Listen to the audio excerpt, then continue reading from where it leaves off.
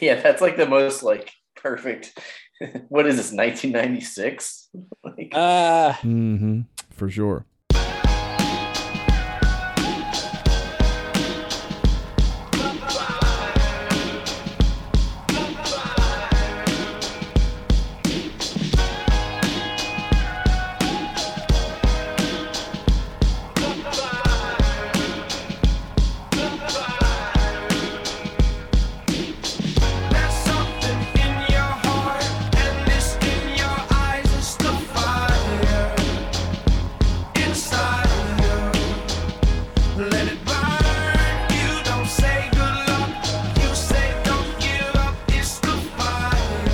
Welcome, everyone, to the CavsCorner.com podcast. CavsCorner.com, your source for Virginia sports.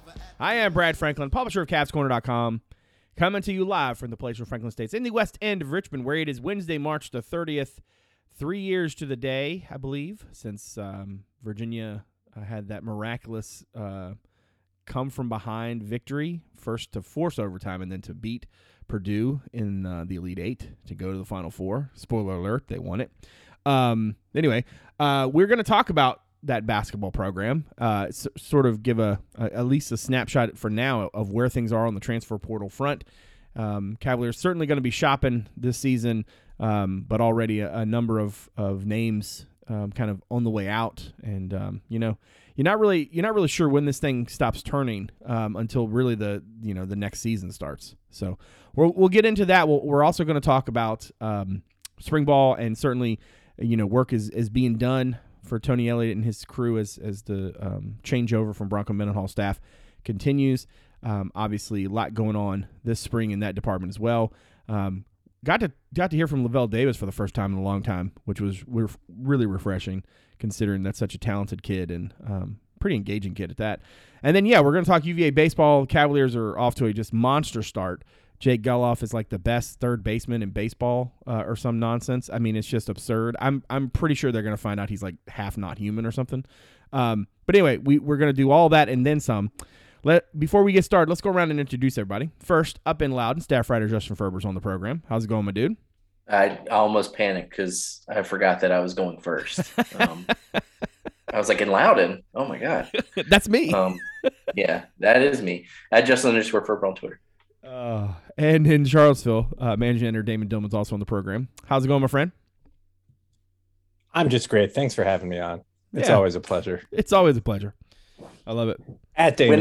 When I moved to Charlottesville, how are you going to differentiate me and Damon in the intros? I guess it depends on, I don't know. I don't want to ruin your way. When hold do you on. move to Charlottesville? Wait. Stop. At Cavs at Cavs_corner on Twitter. At Cavs_. Can y'all stop? Cavs Corner Twitter. Cavs_corner. Great place for the in-game updates and content items and the occasional banter. I'm going to leave all that in. I'm not even going to try to clean that up. I'm just going to leave it in. Because, you know why? Because I don't do anything. I don't have any responsibilities now anyway. All right. Yeah. So, no, June. I think what we will do is once Ferber moves is that I'm not going to ruin your OPSEC here. I'm not going to be like from East Charlottesville or West Charlottesville. Yeah, you don't need street names. I think I'm gonna come up with some little funny thing to do. I just haven't decided what that thing is yet. I'm technically in the county. That's pretty funny stuff right there. That's the foundation of some comical. Mm-hmm. There you go. All right.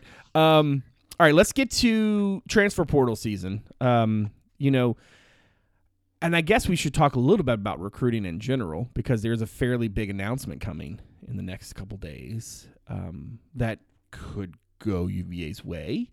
And should that happen, I still want to refer to him as a 5-star, even though I know Rivals had moved him to a 4 in February. That's not for anybody. No, Brad, you moved him. You moved him to a 4. No, everything terrible is my fault. Everything is my fault. It's one of those rare times where I just want everybody to know that the mothership, that Damon nor I have anything to do with ratings and rankings and such. So please don't bring I want to say pitchforks, but that's like a whole different connotation now. All right. So London Johnson. Yeah, you don't want him showing up to your John Prine shows, Wow. So London Johnson's going to commit on Friday. I think everybody and their brother kind of has a feeling for where this goes. The question, at least as of now, which has not been answered publicly, is whether or not It will be for 22 or 23. We're going to let him speak to that, in terms of his decision and what his plans are. Beyond that, what would you say the obviously- chances are that it goes a different way? Don't do this to me. Yeah, that's probably not fair. Don't do this to me because. Well, I just say that because UVA had a ton of momentum in this recruitment, and then it kind of went dark. But I mean, obviously, he was playing high school basketball, so I don't think that's a reason for people to panic or anything. No, listen, I fully expect Virginia to be the choice, and if something has happened, look, the way this typically works, if folks want to know how the sausage gets made here, is in a situation like this, if something goes south, you hear about it well in advance of a decision, right? You don't have a situation where people are like waiting for an announcement and then one comes, right? There's some other thing that happens, some other event, some sort of tentpole sort of moment that you can point to. In the case of somebody like, oh God, what was the kid's name who went to Tech at like the 11? And Greg Stroman. Greg Stroman. In the case of Stroman, that wasn't there, right? So at any time somebody puts me on the spot about a kid that I think UVA is going to get, when I haven't actually spoken to the kid to say so, I'm always like, oh man, I don't want to. There was that other dude from DC. I think it was Noah Boykin. Was that his name? Yeah. Who was like, everybody was like, he's going to UVA, and like literally he made his decision to go to Notre Dame as he was like walking up the stage. Yeah. He told people right on the way to the stage it was going to be UVA, and he changed his mind like that quick. But no, so I think it's going to be UVA, and we'll talk next week if that's the case about what that means, and if it's not, maybe that'll get part of the whole bigger conversation about recruiting and high school recruiting, transfer recruiting, all this stuff. I'm going to try to stay away from that for this episode, if we can, simply because I think it's a good topic for next week, and I want to give some more time for there to be more conversation about it, or at least more, not necessarily conversation, more time for decisions to get made and things to be announced and such. But in terms of the portal and in terms of sort of where things are, obviously at this point, Carson McCorkle is the only scholarship player to announce his intentions to leave. Certainly, Jaden Nixon and Malachi Poindexter, sorry, I was drawing a blank, have also announced. I think this is actually the pride of Mineral. I think this is an interesting development, which I've noticed this in other places too, where guys who were walk-ons enter the portal after getting some time here or there, simply because this is their way to sort of, work into a scholarship situation. In Malachi's, specific circumstances, right? He actually got burned this year, so he's got film. Like he can put something out there for people to see. That he had some interest coming out of high school. Yeah. So I mean, and I hope that folks are having a little bit of a different view on the portal. Certainly, UVA has benefited greatly from guys who have come in, even before the days of the portal, back in the Anthony Gill realm, But the fact that at this point, one scholarship guy's in, probably a situation with Carson where it probably is in both sides' best interest, right? If he wasn't, given what UVA needed at guard this year, if he wasn't getting minutes this year, it probably wasn't going to be, wasn't going to change, right? It wasn't going to just flip-flop on you. He wasn't all of a sudden going to come back next year and get minutes over McNeely or whoever. But in terms of the portal, Ferber, is there a guy out there that you've seen that is available, whether there's been reported interest from UVA side or not? But is there anybody out there that you look at and you say, yep, that's a guy. That's the dude they need to get? Yeah, I mean, you see a bunch of guys. I don't have like one specific guy, to be honest with you, but you see a bunch of guys that come out, especially mid-major guys that scored a lot of points, and you're like, oh man, I wonder if UVA is going to be interested in that guy. And then you see UVA interest. Like I know that they're on the kid from Kentucky, Allen. Is that his last name? Yeah, mm-hmm. Deontay Allen. Dante. Yeah, okay. Yeah. He's interesting, but he didn't really have like a very productive run there. Honestly, like I said last week, it's more of a type for me. It's guys that can shoot twos. I thought the Brandon Murray from LSU was an interesting one, and UVA is in there with like a bunch of other schools, so I wouldn't necessarily get too excited about that. But yeah, I mean, I was like, oh, okay. Like, how would that work? Would he play like off the ball sometimes, on the ball other times, because he's a point guard? But I mean, I guess it can work because they do like to have multiple ball handlers. But yeah, I think a guy that can shoot and handle the ball, right? So I think those are key. And it seems like, I mean, we've talked about them adding bouncy bigs like last week, and it doesn't seem like they've offered as many of those guys. Correct me if I'm wrong. It feels like they've offered more guards. So it seems like that might be where their priority is. The problem is you run into a situation where it's like, what is that person gaining by coming here, right? So it's like, if they get a guy from like Ohio had the dude who averaged 18 points a game, like their guard, enter the portal. Like I don't see how that guy really benefits unless the coaching staff can tell him and feel good about telling him that he's going to come in and start over the guys they already have and the guys that are coming in. And I don't necessarily think that's going to be the case for a lot of guys. So I think you might be looking at like a role player type guy that wants to play on a competitive power conference team. I don't know if you wanted to get into high school stuff, but Malik Renew. That was kind of where I was going to go next. Is like I don't know if they have a shot there or not, but like that's definitely worth monitoring if they're in the mix. And one thing that's somewhat, I know that for a lot of fans in their perfect world, there's 2 or 3 seniors every year, and each class is 2 or 3 guys, and you're not really bringing in these monster groups. But if you look at what they've already got coming, right, and if you add another 22, right. If London Johnson, reclass, whatever, however that works out, like that's a very large group, which puts you in a bind. But as I've been trying to explain to people, I feel like for a couple of years now, like the transfer portal really does change a lot of calculus. And I think for UVA, it's got to change it even more in the sense of like in the old days, it was so, remember that KT Harrell class, that group, right? And there were a bunch of dudes Harris. that left at one time, and all of a sudden James Johnson. Exactly. I think it ended up just being Joe and Akil at the end, but it was like 6. They were the only ones left. And so that whole season was like such a grind because they just didn't have any dudes. And I talked to several people who said, for I don't know if he said it word for word, but basically terms like, look, this is never going to happen again. And so then they started trying to fill every spot, but then it became pretty obvious that you can't do that, right? Like you can't have a full roster because you start to invest time and development energy into guys, and then they would leave. And so what they started doing was leaving a couple spots open. They would develop the guys they had. They played their seniors. They had a real, they put a real emphasis on development. And certainly when Kyle Guy and Ty Jerome came in, remember that season, there was so much angst about DeAndre Hunter redshirting and everything. As you look back on it now, the idea that you could get a guy who was that talented to redshirt it's hard to, absent of an injury or an illness or some other extenuating circumstance, like it's hard to fathom like how that would work out. That's not to say that UVA won't redshirt one of these freshmen coming in this year. Who knows? That's, everybody has a different sort of mindset in terms of like how they feel like their career is going to go. Trey Murphy was completely on board with redshirting, right? He only really put in the waiver because everybody else was putting in the waiver, right? He didn't do it because he was like desperate to play. He was completely content to redshirt, spend his year getting bigger and stuff. And now look at him, right? But my point like 17 turns ago was that, the transfer portal has changed things to the extent that now UVA is almost back to the other way, which is like, well, no, you just have to kind of fill your roster with guys. Expect that some of them are going to leave, and expect that you can fill those spots in the portal in a way that you couldn't back when James Johnson and KT and them guys left, right? Like you couldn't do, but then what you can do now. And I think as we look back on last year and you look at what they got in the portal, Gardner and Franklin were certainly 2 really nice pickups.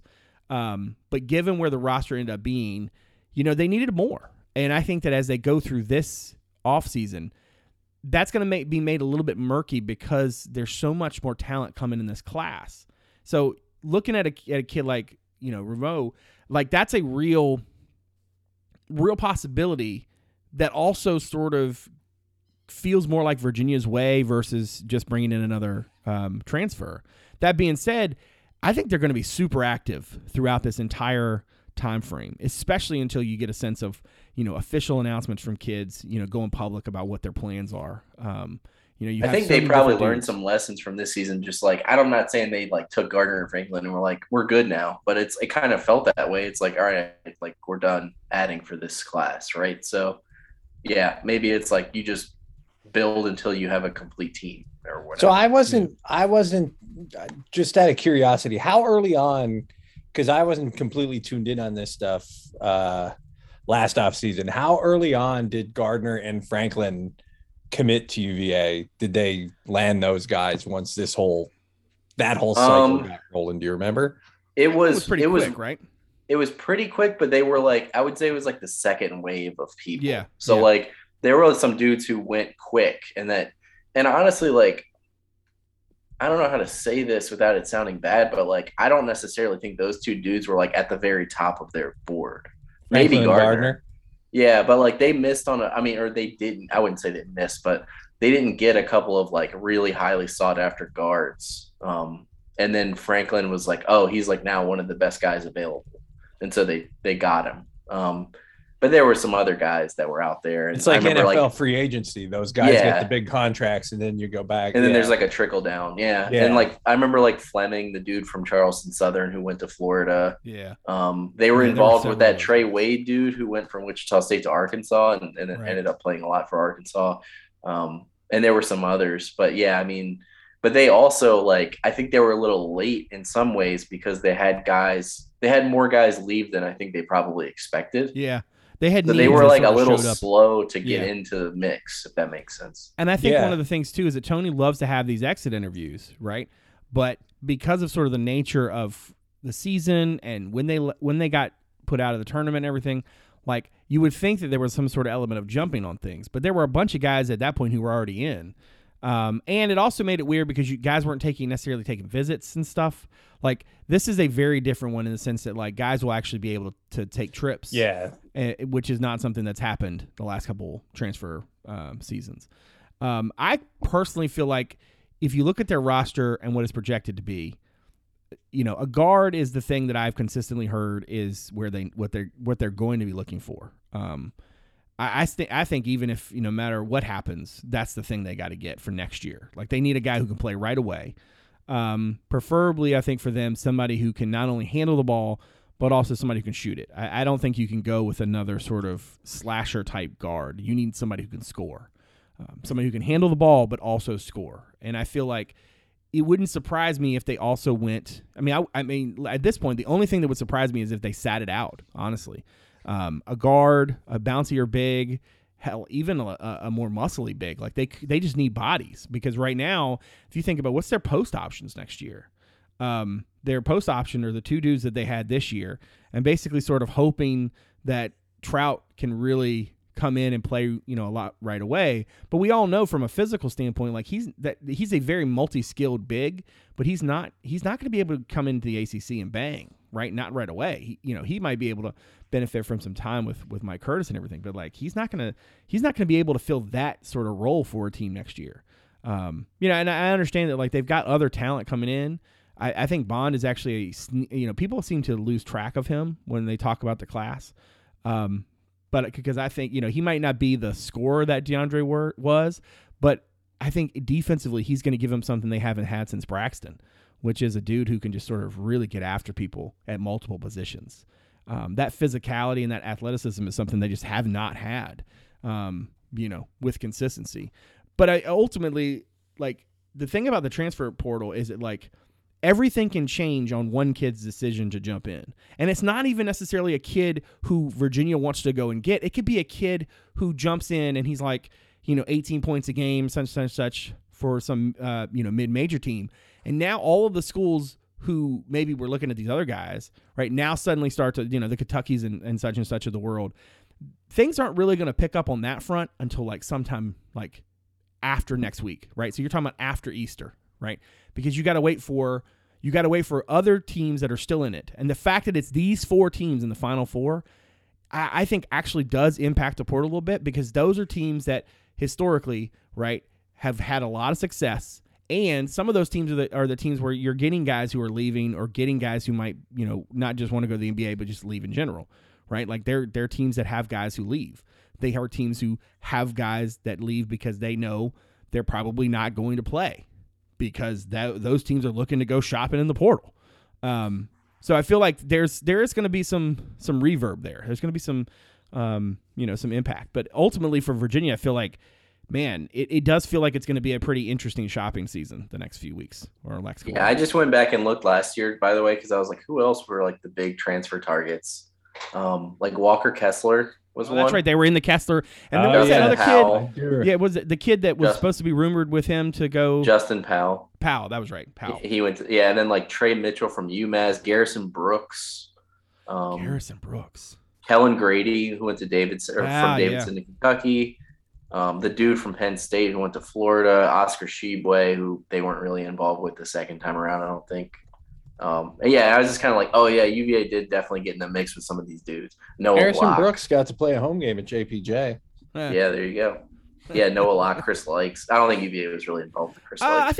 I think Noah Locke they had a cup of coffee with. Yeah, at least a conversation, because he was a guy they really liked coming out of high school. Yeah. So like, but then like for example, if Jalen Withers decided to leave Louisville, right? I know the Williamson kid has left, but I mean, like, there's a lot of talented players that Virginia has recruited in past cycles. I just feel like the next week or so should be very interesting. It might actually hold until after the national championship is decided, but I feel like the next week or so could be really interesting. Just in the sense of not just the names that come out, but also like this first weekend, like because it is the Final Four and everything, like there won't be quite as much, rubber meeting the road. But man, some of those decisions, they really will have, a butterfly effect. So I'm really curious to see how that all shakes out. And like I said, we're going to have a much better, much deeper discussion about recruiting and sort of Virginia's model coming up soon. I know that's been a topic of conversation. I weighed in on Twitter the other night or the other day because I don't know. I understand where people are coming from. They're frustrated because these last few classes have not been the same. Haven't been to the level of this year's class or 2016. But certainly, if you don't give them credit for what they did in the transfer portal, you're not really having a discussion about recruiting. You're having a discussion that might as well land in like 2002.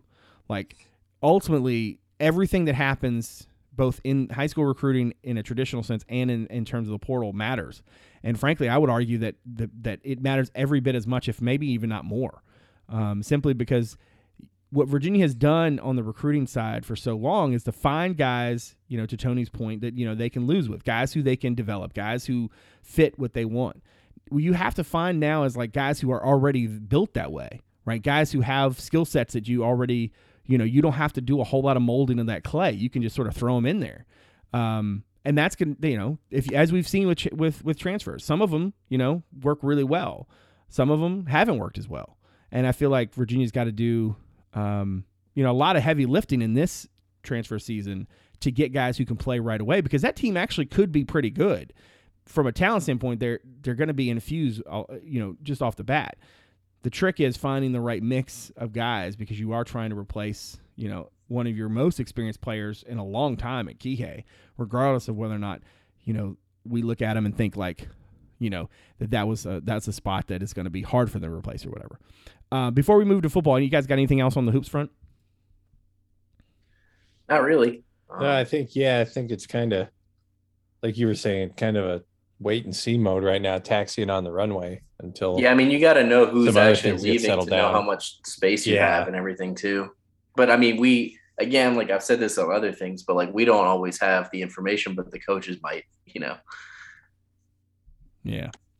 All right, let's talk about a little spring football.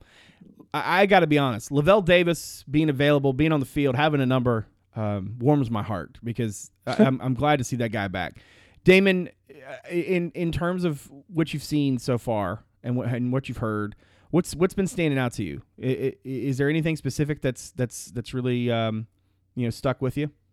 With Lavelle or just I just meant in just general. in I mean, general? if it is Lavelle being back, hey, I'm all, hey, we can have that conversation, because I was the main cheerleader of the Lavelle MF Davis.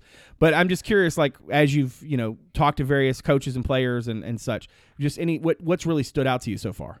Yeah, I think it's been interesting that the first couple of coaches we've talked to, beyond Tony Elliott after the first practice, it's been Higgins and Sinton and now 2J the other day, the three assistants who were retained from the previous staff. And you can just kind of sense that renewed excitement. And it's the same with guys who are back from, obviously most all these guys, I guess, are back from the previous regime, but there's just like this renewed enthusiasm, this renewed excitement. I'll be interested to see Saturday morning is the next open window of practice, and that'll be the first 30 minutes at Scott Stadium. And it'll be interesting to see what that looks like in regards to, you guys went to enough practices under the old staff where things that first spring seemed really unusual just became the norm because it's how they did it. But now it's back to like, you feel like you're at football practice again. You know what I mean? That's what it felt like last week at that first practice. And not that there was clearly an enthusiasm under the previous staff, but it was just a different vibe. I talked about it last week about how Elliott brings a completely different vibe on a personal level to practice, on an individual level, I should say, than Bronco did. So just the more we hear from guys and the more just those assistant coaches who are back and their excitement about being back and being a part of this new transition and the way things are, even talking to recruits who were recruited by the previous staff and now are getting to know Tony Elliott and some of the other new coaches on the staff. They talk about the new optimism and new energy. And so, yeah, you can genuinely kind of feel that. And like, it's not like, again, I don't want to make it sound like, it was all doom and gloom and a miserable place to go when Bronco and his staff were there, because that was not the case. But there's just something different. It's like a spark has been relit, I guess. Yeah. It's genuinely noticeable. I want to say something that I don't think we've talked about publicly, which was, I think it's fair at this point, we're this far enough past post breakup. There was a lot of, how do you phrase this? A lot of like, inspiration through negativity, right? The idea of like, instead of having a sort of positive outlook, right? I heard this from various folks around the program that, there was definitely an old school mentality to, to things. And it certainly seemed like guys, instead of necessarily just always being sort of like motivated and such by by what they could do well, it was much more a focus on what you didn't do right. There was much more of a negative sort of connotation to it, and a lot fear of the guys screwing up. Yeah, exactly. Very well put. And so I wonder, and again, just kind of watching how things are sort of unfolding, it feels like in so many ways, like Tony has such a way to look at things that feels similar, but I feel like the delivery is just so different. I've talked before about him, he just feels like a football coach, but he has expectations for his players. There's no way around that, right? He certainly is a guy who has expectations for what he wants this thing to look like, and he needs these guys to get themselves to a place to execute on that, right? But I don't get the sense from him is that guys are fearful, in terms of the way that they may have been before. And what I mean by that is like, you didn't do something in practice correctly, certainly there were consequences, right? That's not new, right? That happens in a lot of programs, right? Push-ups and down-ups or whatever, right? Gassers and that kind of thing, right? It's not uncommon to see a receiver drops a pass, comes out, and does some push-ups or whatever.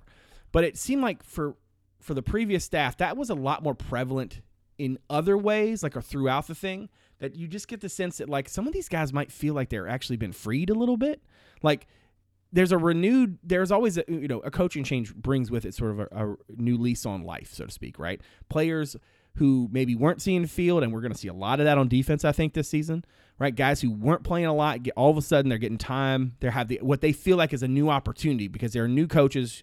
They haven't seen what they've done. They're able to sort of be in a different sort of situation. I just wonder if some of these guys don't feel a little freer, and I'm curious what that's going to, if that's the case, what does that look like? Certainly, you get to interviews and stuff like, you can sometimes tell, but some of these kids are guys we haven't talked to, right? Some of these guys are going to be dudes that we just haven't really heard from, nor have we really seen them on the field. So what's it going to look like if that's the case? You know what I mean? Yeah, for sure. I think that's a great way of putting it. Again, just using Nick Jackson. We talked to Nick Jackson. When was that? On Saturday. You could just tell that he is a I don't know. There was just something a little different in not in a bad way. Just I want to say maybe a little bit more of an edge, and I think some of that probably comes with being one of the few veteran guys at his position and on the defense. But I think so, and obviously I think some of that comes too from the way the defense as a whole struggled last year. But there's just he had a little bit seemed to have a little bit more of an edge to him, and I mean that in a good way. So yeah, just using him as the first example that popped into my head, but definitely. Ferber, have you seen anything in terms of like, I don't know, scheme that have, I mean, obviously there's not a whole lot of like football. Yeah, I was going to say, what do we have to work with? But when I say that, what I mean is like hearing, different coaches talk or different players talk. I'm just curious, like, if any, like, for example, Tuja's talking about the offensive line and, kind of putting it back together. There certainly has been a very like loud emphasis about running the ball. Right. Yeah, that's exactly where I was going to go. But other than, so yeah, give it to me. Yeah, I mean, I honestly I just we haven't really seen a lot of practice stuff that indicates scheme stuff. But I am interested when the spring game comes around and whatever access we do get, before that, like the emphasis on the running game. How does that manifest itself in year one? Like, do they, especially with a quarterback that, is proven and threw the ball quite a bit last year, do they say, like to win this year, we still kind of keep things pass heavy and, bring in some run scheme stuff? Or do we just go full board and switch things up and be more of a run heavy team than we were? I think it'll probably be somewhere in between the two, but the guy that I think could emerge is Mike Hollins. I don't know the depth chart at running back right now, but I would have to assume he's got a good shot to be number one, given what he's done in his career relative to his teammates. And then with, Wayne gone. So, I mean, I think he has shown flashes of real potential throughout his career. And I would say maybe even a little underutilized just based on what we've seen. So I'm hoping that he gets kind of unleashed in this fall season. Damon, as you've talked to coaches, what are the things that people need to be prepared for what's different? Because it certainly feels like, to Ferber's point and the conversation about running the ball, like it definitely feels like to me like Brennan Armstrong is going to have a different sort of season. And I'm curious what your vibe has been so far. Yeah, I mean, it'll be really interesting to see, because the other thing that's interesting is that it sounds like he's going to be under center a lot more, not in shotgun all the time. And I'm assuming a lot of that is, to set up play action and or just, to further that dedication to the run game and how that will impact the offense. So, but yeah, it'll definitely, I don't know. I'd be really surprised if come mid-October, we're crunching numbers to see how close he is to breaking all sorts of school and ACC records like we were last season. I just don't think they're going to, because last year they were just determined to throw the ball, right? Yeah. Whether they were down, whether they were up, whether they're like, you remember, like whether they should have, whether they should throw it to a left tackle, but no, like for whatever reason, they were just dead set on throwing the football last year. And now I don't think they're going to come in here and this new coaching staff is going to come in here and they're going to look like, a late 80s NFL offense where it's just, 3 yards in a cloud of dust. And I do think there will be, when they say they want to be more balanced, I do think there will be balance. And obviously the skill position players, the playmakers they have on that offense, they have to throw the ball around. They have to get guys like Lavelle Davis, Dontavian Wicks, Keaton Thompson, guys like that involved. It'll be interesting to see how involved the tight ends are. You get the sense that that's where some of the touches are going to come away from, if they're going to run the ball more, since there's no Jelani Woods across the middle. Right. So I don't know if that'll necessarily be as big of a part of the offense. because the touches have to come from somewhere, right? If they're going to the running backs more, and they say they want to get the running backs involved in the passing game more too, which to Ferber's point, I think Holland showed flashes in that regard last year too.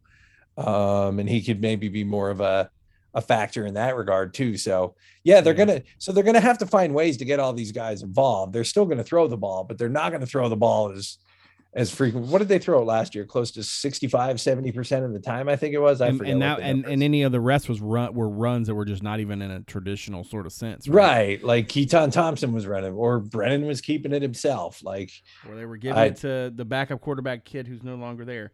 Dude, when they gave numbers out the other day, I was looking at numbers and I was just like, all right, this has to be the most absolutely completely bananas wide receiver group that Virginia's ever had in the spring, right? Lavelle Davis, Dontavian Wicks, Billy Kemp, all right? Just that off the stop, just those three dudes. Then you add in Keaton, right? Who, they don't list him to this. Yeah, they do list him at wide receiver now. Yeah, right. They moved it. So now you've also got Malachi Fields, you got the Chandler kid coming in transfer, you got Starling, right? Then you've also got Dak Twitty coming in,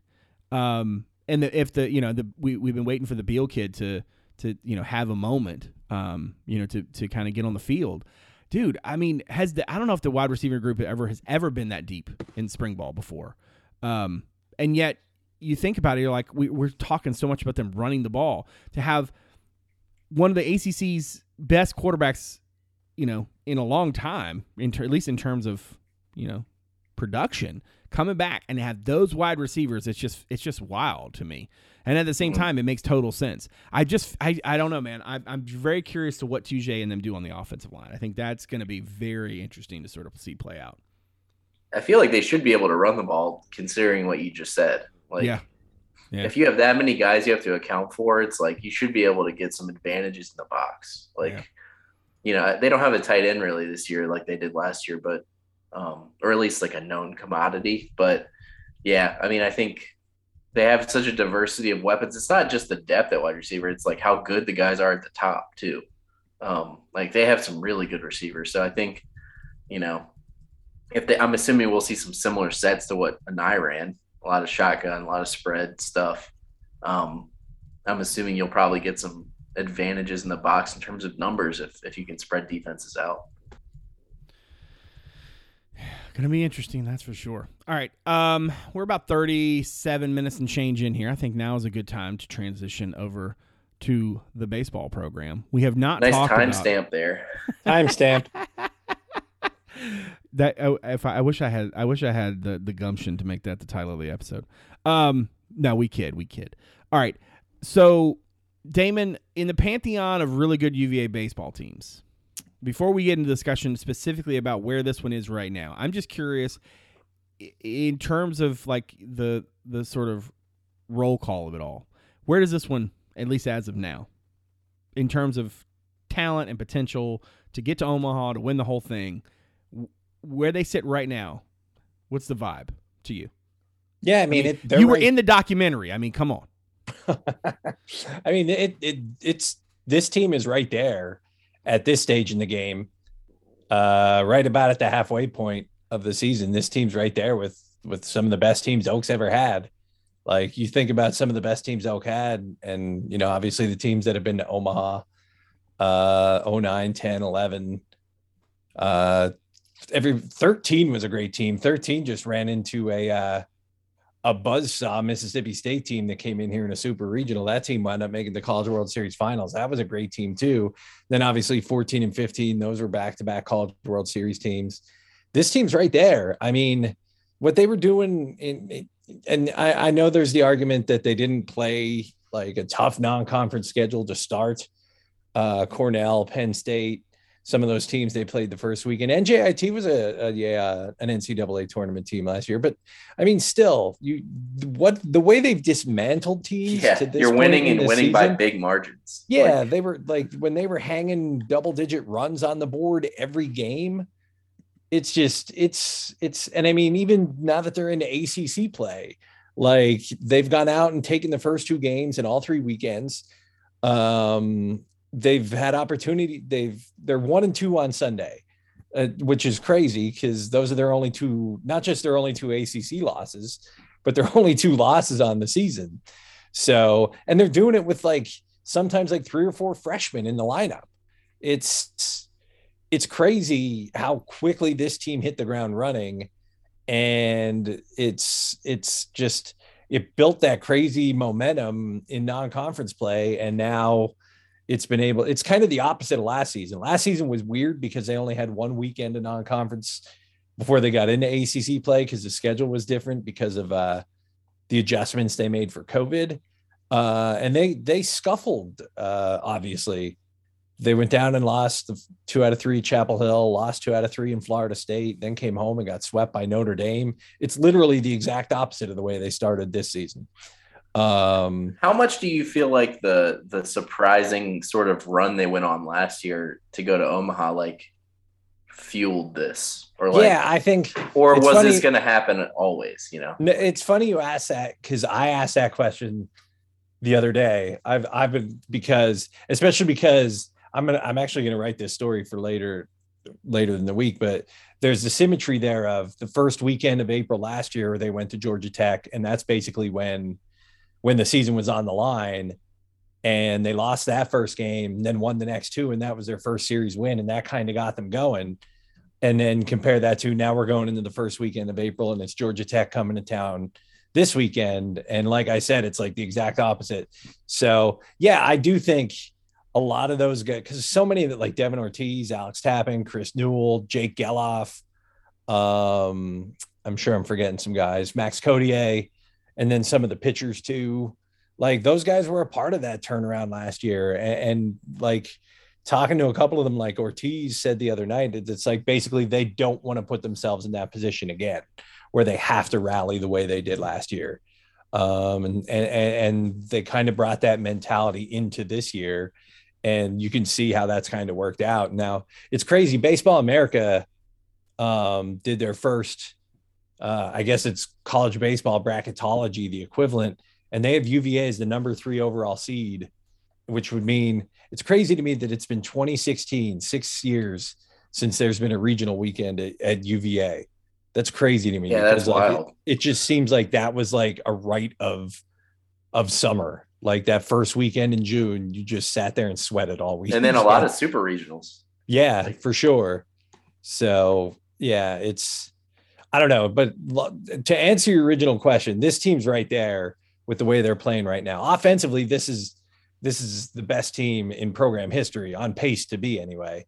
We'll see if they can maintain this pace, but they're hitting the ball out of the park at a pace that the program's never seen before, especially under Oak. They've kind of tinkered the mindset, so the approach, and to be blunt, I think the coaching staff, they haven't come out and really admitted it, but I think they've really kind of like loosened the reins on guys. And, you know, even with 2 strikes, if they get a pitch they think they can hit out of the park, let it rip.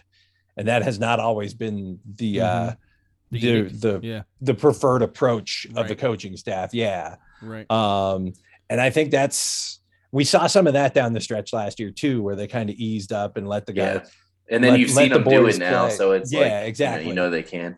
Yeah. So I think that's a big part of it too. You know, when you first said that, I feel like this was like a couple weeks ago. The group of us were talking.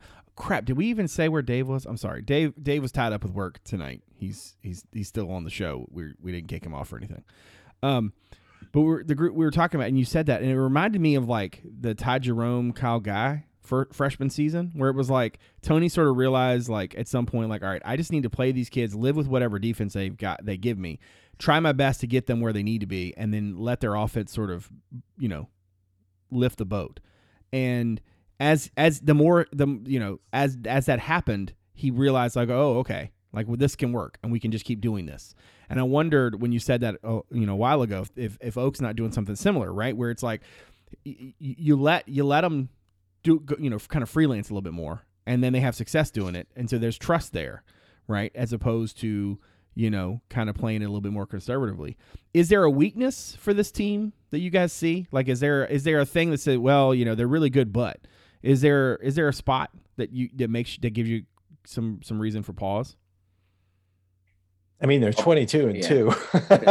Well, I know, but sometimes you can look at me and say, well, they have, they haven't. So really what do you think is what's happening on Sundays? Is it like a that's what I was going to say? That's probably Neek's been shaky. Brandon Neek's been shaky the last couple of Sunday starts.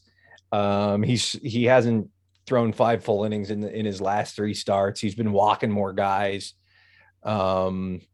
So if that was the first thing that popped into my head was if you're looking for a weak spot in this team, it's been the way Neek's kind of struggled as a Sunday guy.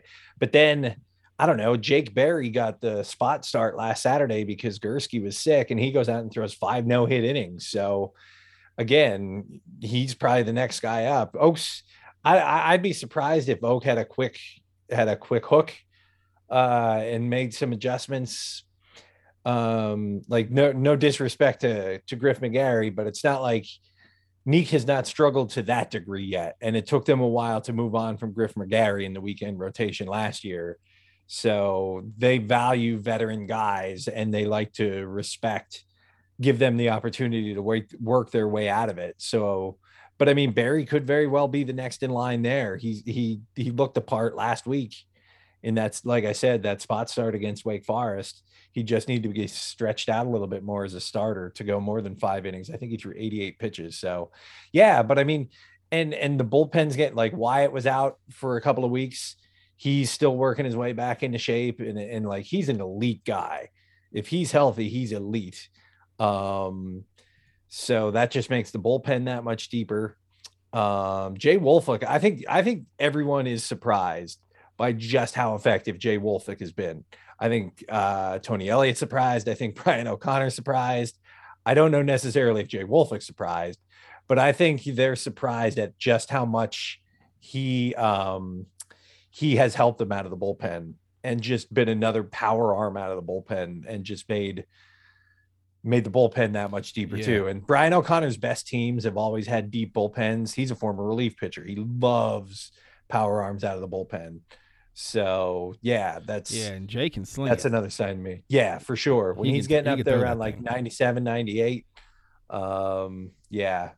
All right, I'm going to admit some ignorance here, which, people who listen to this podcast for 400 and some odd episodes would probably not be surprised about.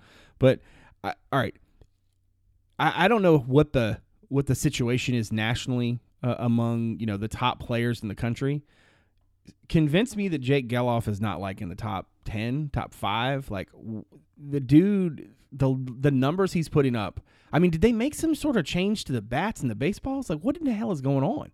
Like, no, he to me is one of the very much beneficiaries of the way the coaches are. He's the one who used the phrase "let the boys play" when I asked him about it a few weeks ago. After I guess that was after the BC series, so last week, 2 weekends ago now. But yeah, he's one of the guys who they're just letting it rip. They're letting tap and rip. But no, you're right. Like, it's not like I'm waking up every morning and studying the statistics from every player in the country. But I mean, like, he's right. All the home runs, all the RBI. At one point he had, I know the gap has closed, but at one point he had like 9 more RBI than anybody else in the country. That's wild. Yeah. Like, so, and he's hitting 400. He's hitting 470, I think it is, something like that. And he's not just that he feasted on like some really, subpar competition early in the season, and now things have, he's continued to do it. He continues to do it no matter who they throw at him. It's actually incredibly remarkable, the run he's on. And certainly for folks who aren't paying attention yet, if this kid keeps that up, my goodness, I don't even know where that, what that looks like if he can, you know what I mean? He's hitting 440, by the way, not 470. That's all. That's all. Sorry. Yeah. This is such a letdown. He went like 1 for 3 or something like that. And his batting, like, when you go 1 for 3 and your batting average drops, you're right. Yeah. Yeah. But they got to get him into some sort of showdown in the ACC tournament with Tommy Tanks. Since I've been here, he has 13 home runs. I'm pretty sure that since I've been here, and 2012 was my first baseball season, I'm pretty sure only one player has hit more, and that was 14 by Hazley in 20. Yeah. So, like, Like Davenport Field isn't exactly conducive to like a lot of home runs, I feel like. No, it gets that way later in the season. Yeah, when it gets more humid. Yeah. And that's one of the things Oak has talked about, how it's been a warm spring, and so the ball has carried more. And that he says that's another reason why. But I mean, like some of those home runs, I mean, you see they're not Jake even Ellis, close. Jake Ellis clearing the clubhouse, Alex Tappan's clearing this left field seats. Like those balls would be gone if it were 30 degrees or 80 degrees. Yeah. So how much fun is it, Damon, to cover a team? I mean, I'm trying to think of like a like an analog for me. Like even some of Tony's best teams. I don't know if maybe the one that was like 25 and or like third. No, they were like 29-2. I guess that was the UMBC season, right? There was just 3 losses. They did that twice too. In 2015 they were like 28-2 or whatever. The year Justin Anderson got hurt. Yeah. Yeah. No, to be honest with you, the most fun, like, and this is going to sound really like, but the most fun part about covering this baseball team this year is the games are only taking like 3 hours. like some of those games, like last night's game was a bit of a slog. Some college baseball games can be pretty bad. Yeah, like the College World Series games where like the stakes are really high. It feels like it takes forever for people to pitch. And like last night's game was 3.5 hours, and it was like a drag. Like, and that used to be like probably like an average game for UVA. Like Carl Kays, the former pitching coach, he would drag things down. But it's crazy. One of the reasons the game has sped up this year is because the pitchers and catchers wear like watches now, and the pitching coach wears it. And it's like, I don't know if they're like, I haven't actually seen them. They were just telling me about it. But like the pitching coach sends the pitch in like a code, and the catcher and the pitcher get that code on their watches simultaneously. And they just like, if you watch, it doesn't take nearly, because that's one of the things that used to drag the games down was. Yeah, so the pitcher doesn't even really need signals. Exactly. Like Kays would signal the pitch into the catcher. The catcher would signal I'm it gonna into need, the pitcher. Damon, I'm going to need some sort of investigative series on this. Oh, no, that's this coming is incredible. Up. Don't worry. That's this is incredible. Like that's what? On the like how have I not heard about this? That's amazing. Like what's hysterical to me though is that we can have pitchers with watches that give you signs, but we still can't get football helmets with radios so that the quarterbacks can hear the call. Should be or why can't the quarterback get a Fitbit or whatever with there we go. Just maybe throw that thing in there. All right, so they get Georgia Tech this weekend.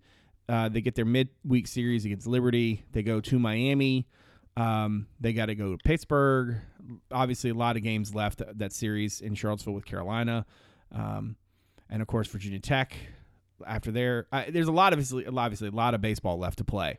But in general, I mean, when things are going this good, realistically, like all you're doing is hoping that they continue to go this well. You know what I mean? Like it's like having a big lead and a lot of time on the clock. It's like, all right, these last like 17 minutes are gonna feel like a long time. What's next? I mean, like it seems ridiculous to ask, how can a team this good get better? But I'm gonna ask, how can a team get this good get better? Well, I think the most important thing is they got to stay healthy. The pitching has to stay healthy. That's always like that's where things can go sideways in a hurry in baseball. And at some point, somebody, like Oak said it best, at some point, somebody's going to punch them in the mouth. That's just the nature of baseball is like that. Yeah. Especially in the ACC, it's just kind of the nature of it. Somebody's going to come in hot, or they're going to go somewhere and struggle. And they're going to get punched in the mouth, and then we'll see how they kind of respond from that. That has not really happened to this point. I mean, the loss on Sunday at Wake was 8-1 was the final. That's obviously their biggest loss of the season. Again, they only have 2 of them, but yeah, I mean, Georgia Tech will be big. Georgia Tech's a team that I think they're 4-5 to start in the ACC. They this is a chance for them to get some momentum here, get something going. So we'll see. Miami's right there with them in the Coastal right now. I think they're both 7-2 on top of the division. So that'll be a big one. And going down there, UVA always does okay down there for the most part, off the top of my head. like they do better than I anticipate they will going down there. So I don't know. Late in the season will be interesting. That trip to Louisville to end the regular season is going to be huge because Louisville's like 20-5.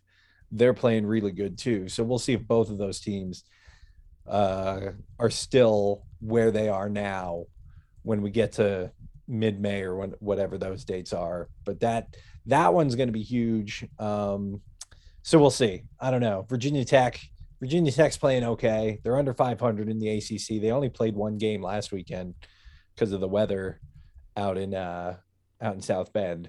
So I'm still trying to get a feel for just who they are. They got off to a hot start last year and then kind of faded. And so I don't know. We'll see. There's like, but I mean, your point is the point that there's a lot of baseball to be played, but they've certainly built a foundation. Oak's best teams have done this.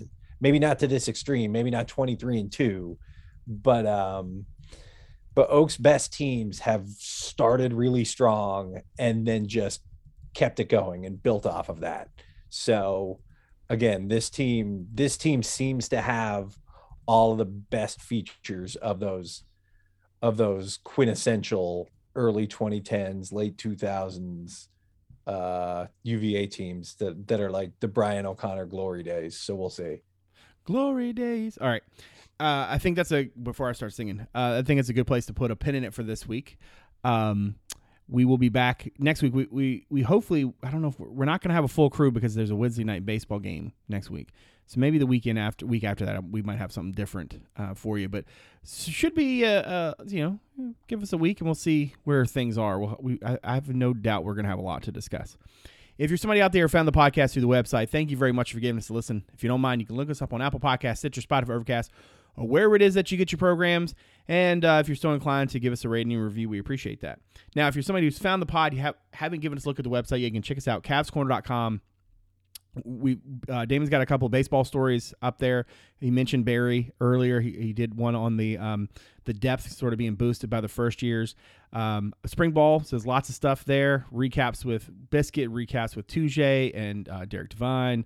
The couple of recruiting features out there. The Lee kid from 23 from South Carolina, hoping to get an offer. Caught up with the Westfall kid, who's massive, the 2024 offensive lineman. So lots to digest. And I mentioned the aforementioned video with Lavelle Davis. Let's see. I want to thank MyPerfectFranchise.net for their support of the website and of the show. You can visit MyPerfectFranchise.net for more information on how you can find freedom in your next venture and discover the perfect franchise for you. And I also want to thank everybody out there for supporting the show. And, of course, I want to thank Ferber and Damon for giving graciously their time as always. I very much appreciate all that they do. So, for Justin Ferber, Damon Dillman, I'm Brad Franklin, publisher of CavsCorner.com. Thanks for coming out. See you soon.